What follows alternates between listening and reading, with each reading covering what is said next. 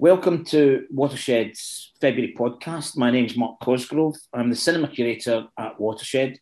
I'm delighted to welcome you all to a look ahead at what we've got coming up this month. And what we've got coming up this month is a large amount of Japanese film. February is traditionally the month when we do the Japan Foundation touring programme. And this is now in its 19th year. And I'm delighted to be joined by Raina Dennison, who is not only a specialist in Japanese cinema, but is also the new Professor of Film and Digital Arts at Bristol University. So welcome. Hello, Raina. Mark. Hi, everyone. So Raina has just started in Bristol. So just a few months back, haven't you? Yeah, just about 4 months ago. Yes, yeah. And it's been brilliant. How are you finding it? Well, I love the Watershed for a start. Thank you I'm very not much. just saying that. It's been wonderful to come here and see how much there's going on in terms of cinema in Bristol. It's fantastic. Well, of course, and I was introduced to you and realised the Japanese specialism, and immediately said, "Oh, I've got Onibaba coming up, special 35mm print of Onibaba."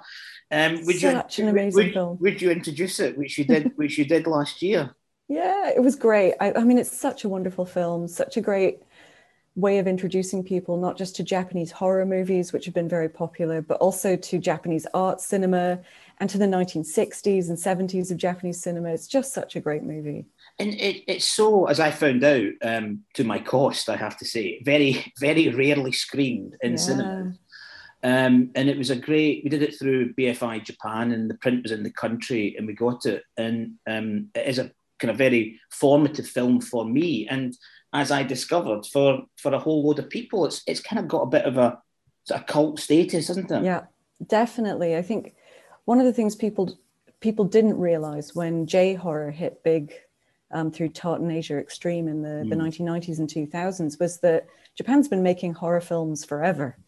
And some of the earlier ones, like Onibaba from the 1960s, were actually a lot more political. They were more experimental. They were more about all the possibilities that had opened up as the studio system declined in the 60s, and directors got a chance to try out some of the things that had been circulating through Japanese cinemas in the post-war period. You know, things like the French New Wave had been coming over, and Italian neorealism. So people who became filmmakers in that era were really trying a lot of new things. There was new technologies like handheld cameras, lots of amazing on-location shooting in the 60s, which really changed the look and feel of a lot of Japanese cinema. So it was a fantastic period of opening up and experimentation. Yeah. But it is that thing with Japanese cinema, and indeed a lot of other national cinemas in the UK, they're often viewed through the auteurs. And Japan has got its fair share of auteurs, going all the way back. Ozu, Tsushi, and then Kurosawa. Coming up to sort of more contemporary Takeshi Kitano, but you see it as those kind of it's almost like it's those individual filmmakers. And I think what's great about the Japan touring program is you get a sense of the wider industry, because of course they've got a huge industry and are making films all the time. 350 plus films a year come out of Japan. Really? Yeah. What's amazing about it though is the disparities within the industry. For me, there was a really good book called Asian Screen Industries a while back, and in there Daryl William Davis and Emily Yue talk about how television is now the engine driving a lot of Japanese popular cinema. So there's a lot coming through now that looks and feels influenced by TV. But at the same time, there's maybe, if you look at the top 20 every year from Japan, there's a lot of franchise texts in there, lots of big movies that are attached to TV series or anime in particular, which is very popular. Of course, that's the other. Yeah, I mean, that's the genre that's well, spell it. I mean, once you start unpicking it, you go, hang on a minute. There's anime, there's J-horror, there's all sorts of stuff. But in addition, there's a whole bunch of other stuff that's been happening in recent years that's really exciting. Lots of documentary production, and that really struggles to find a home in cinemas. So that's been going, back and forth through TV and the internet now. But you're also getting films that are made outside of the studio systems in Japan, films being made by co-production with Asia or with Europe. And that's been going on for ages as well. But you're also getting things made by films being made by people going to, the big online funding sites. So in Japan, there's one called Makoake that a lot of filmmakers have started using just to get seed funding for movies. So are these like Japanese streaming platforms? And they're more like Kickstarter, that kind of thing. So it's kind of really public funding, people just putting their money into filmmakers and into their ideas. And that's really exciting as well, because right now the Japanese film industry is dominated by massive conglomerates that are tying together those TV shows with films and those sorts of things, and funding streams like big production houses, big producing houses like Asmik Ace that are funding certain kinds of productions but not others. So finding those exciting new pockets of funding, I think is starting to hopefully drive a wedge into the door that's letting people into the industry that wouldn't have otherwise been there, including female film directors in Japan. Yeah, and is that so? Is there a healthy and sort of vibrant independent filmmaking scene? Yeah, I'd love to say yes, and I think there is a growing one. But it's not easy for filmmakers in Japan, particularly if they want to be independent of the big studios. Yeah. I've talked to quite a few directors. I think that's probably the same It's case. probably true everywhere, yeah. Exactly. I've talked to quite a few film directors, and one kind of off the record was talking to me about how he doesn't drink, and that makes it really difficult because a lot of the funding for Japanese films is done over big drunken dinners in yeah, I've seen those nice restaurants. I've seen those scenes in films. Yeah. And another was saying that a lot of new filmmakers, they'll be able to get a little bit of funding from their universities to make their first movies. Yeah. But then they struggle after that to get funding for movie 2 and 3. And that forces a lot of people back into television. Yeah. Or they go the other way and try and find funding from abroad or funding from these kind of more Kickstarter kind of platforms. But it is definitely not easy to break into the industry out there. Yeah, yeah. And I mean, one of the, as the tour we were putting the tour together with the Japan Foundation, we had, of course, forgive my pronunciation, Ryosuke Hamaguchi's Drive My Car. Yeah, which was a huge... It's been massive this year. It's a huge festival hit, huge critical hit. Mm-hmm. And what I found really interesting was in terms when we showed it at Watershed, we had a high percentage of 18 to 30-year-old oh, that's amazing. Ticket sales, under 25, because we have an under 25 ticket. That's what it was. I could see how many sales there were. And I'm thinking, now I understand, a lot of enthusiasm from young people for anime, but I was really intrigued by that enthusiasm for a 3-hour road movie.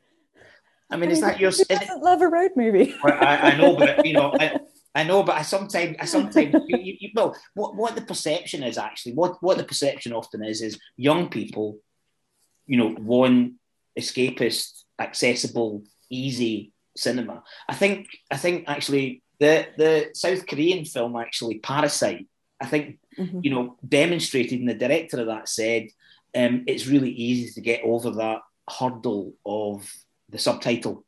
And what I've been sensing is that younger people that often are assumed, they won't be interested in this, won't be interested in that, are actually consuming a lot of subtitles and seeking out a lot of subtitle things through the internet, through online and stuff. And so actually are much as receptive, if not more so, to a 3-hour Japanese talking, very talky road movie. I think we're very lucky here because we've got the University of Bristol. Obviously, there's a lot of young people around who are very passionate about film.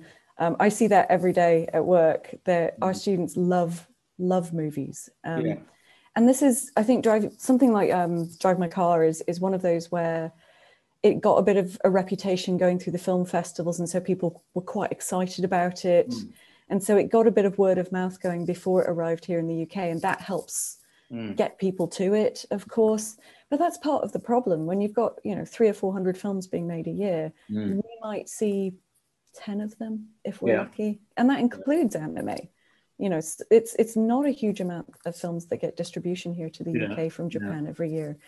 And what excites me is the fact that, young people are looking for different kinds of content now. And I think things like the streaming platforms have helped open up those markets. People are watching things in foreign languages through those streaming platforms, perhaps now more than they were before, because the big hits of the last few years haven't all been English hits. Something like Squid Game is a really interesting example of that. But the fact that it's having a knock-on effect and that people are now coming to the cinema again to see films that are not just Hollywood blockbusters is brilliant as well. Yeah. Well, and long may it last. I fully endorse that message. And this is what the Japan touring program is about. Again, what you realise, as you said, there's over 300 films made a year in Japan. How many are released in the UK? And only the very tip of that iceberg. And what the touring program is doing is allowing us to get more into. What's your sort of overview of the program, and what's kind of highlights? What would you sort of draw people's attention to? There's so many great movies in here, and so there's a few things that I've been watching, a few filmmakers I've been watching for years that are in the program either here in Bristol or outside of it that I think are exciting. So I'm a big fan of Oguri Shun. He's been acting in films for probably the better part of 2 decades now. And I find him an interesting actor. He makes interesting choices. So he appears in all kinds of different movies and has a very varied acting performance style. So I really like his work, and he's in one of the films. But I think something like Uchida Eiji's Shrieking in the Rain is going to be really exciting as well. Which is actually about filmmaking. Yeah, I was going to say, yeah, absolutely. I love movies that are about filmmaking, and we've seen so many of those coming over from Japan in recent years that have done really, really well. The zombie one, Last Cut of the Dead, it was, that was a big hit a couple of years ago.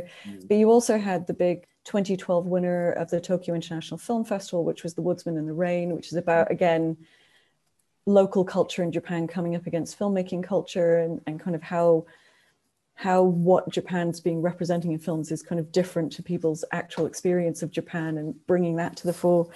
And Uchida Eiji is one of those directors who I've been watching for a while, and his films are always really, really exciting to watch, I think, visually, and just in terms of the pace, the narrative, those sorts of things. So that one's definitely one I will be going to see. So that was Shrieking in the Rain. Yeah, definitely.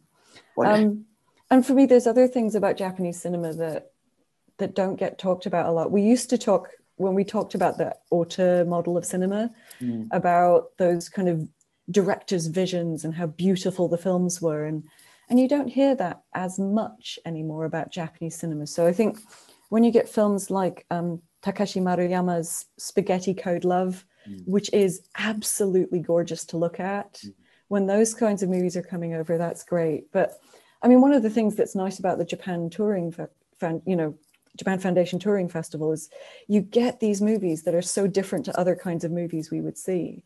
So there's movies like, I was looking at one of them that's by one of the big directors, Tsutsumi, he's doing everything. So he did the 20th Century Boys trilogy, and he makes all these big movies in Japan. So to see one of those over here is really exciting. Those are the kinds of big popular movies that make lots of money in Japan, and they never come over here otherwise, I mean, it's excitement there. Yeah, it is interesting, that sort of translation, big hits in some countries that just don't sort of connect or don't translate. It's such a kind of difficult, but... In fact, you've got the film coming. It's First Love. Right. It's Tsutsumi Yukihiko, and he's done all kinds of things. So he's one of those filmmakers who's part of what they call the media mix in Japan. So he works often with big television companies, and he'll do a TV show for them, and then he'll make the movie version of it. So this film, First Love, I think sounds really exciting because he makes all kinds of movies. He does romances, he does big sci-fi epics, he does historical epics and everything in between. So this movie, I think, is really exciting because it's actually a bit of a departure for him again.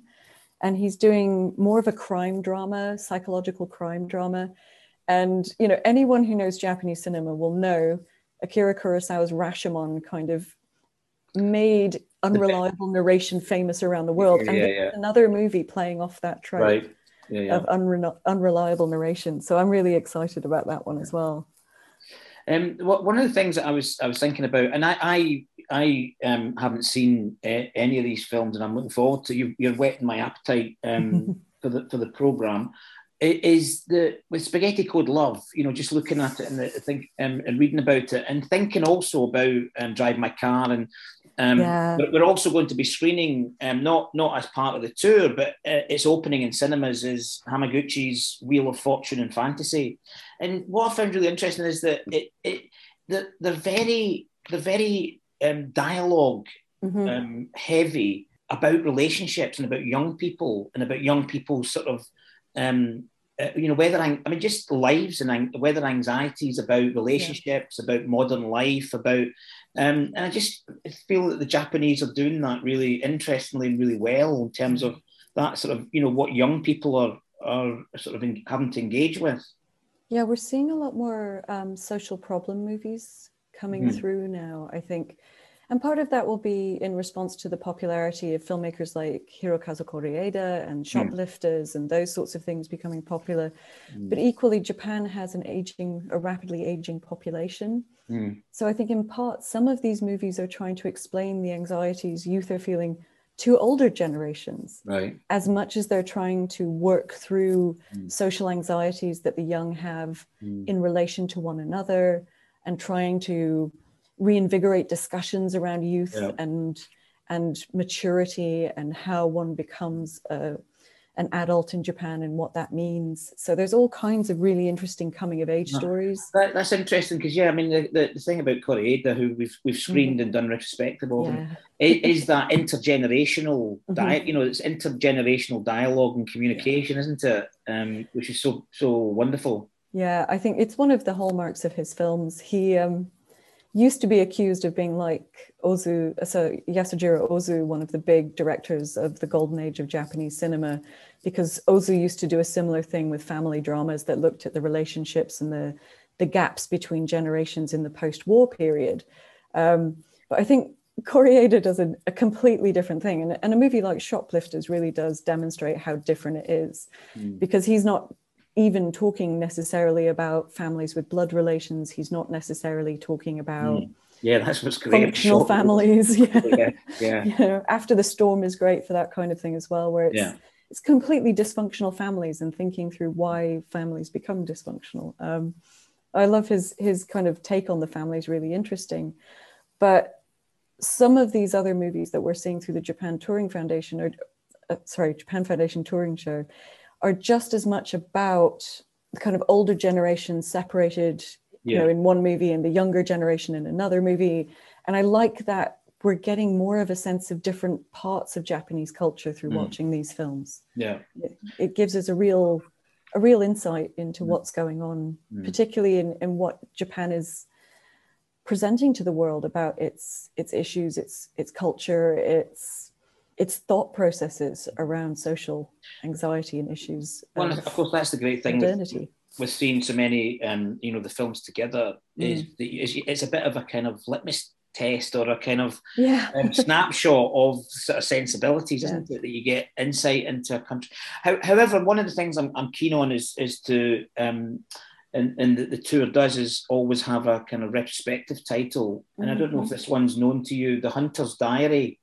I haven't seen it before. No. I saw you were screening it and was really excited about it. It's a really intriguing, sort of almost Hitchcockian sort of premise about it's and actually kind of relates in some ways, I felt, to Onibaba, in the sense that it's a guy who has a string of affairs and he's abusive and the women that he has affairs with start to die and killed in tragic way, and then, you know, it begins to kind of get pinned on him, and it's a kind of revenge film from a woman's perspective about a kind of misogynistic guy, you know, and you know, just thinking about that from sorry, I've just not got the year in front of me of the film, but again, 1964. Well, it kind of feels Yeah. like, you know, there's a similar thing about female strength and empowerment, as it were, going back to the discussion about Onibaba. Yeah.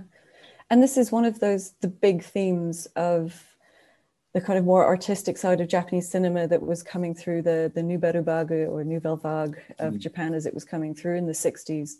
There was a lot of pushback against previous generations' censorship because Japanese film had been heavily censored before the war, during the war, and then after the war by the occupation, by the Allied powers. So in the 60s, when things started to free up and people could make more different kinds of movies, and when the studio system started to decline and started to make use of more extreme, if you like, themes within cinema, things like sexuality and violence, we see an explosion of these kinds of movies suddenly dealing with much more mature topics and themes. Pornography became one of the most important genres in Japan in the 70s and 80s. And we see a lot of art cinema coming through those kind of soft core pornography productions as well.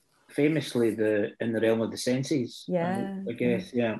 And again, Oshima made that movie to be extreme. You know, he made it in part in co-production with France so that he could do things, show things in that movie, Realm of the Senses, that could not be produced or developed or edited together in Japan itself. So it became a really interesting case study for an international co-production between Japan and France, because France was more permissive about what kinds of things you could film. And so you get these movies, and I think The Hunter's Diary is another one where they're exploring issues, the psychology, which was very popular at the time in Japanese cinema. They were also looking at the subaltern, the things that you couldn't show before, the things you couldn't talk about. And those really came to the fore through these more art cinema sorts of productions. And I have to say, the other thing about Hunter's Diary is we are showing it off of 35mm. So we'll be showing it on film, which is great. I think it's an archive print.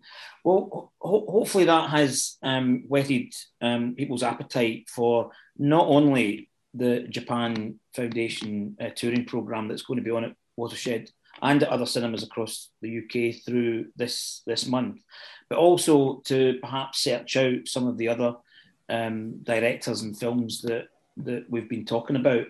There's just so much out there to find, and it's amazing. You know, we think we know Japanese cinema because we know a few auteurs. So to find other new places to go, other new filmmakers, and particularly I think at the moment we're seeing more female filmmakers coming through, which is really exciting.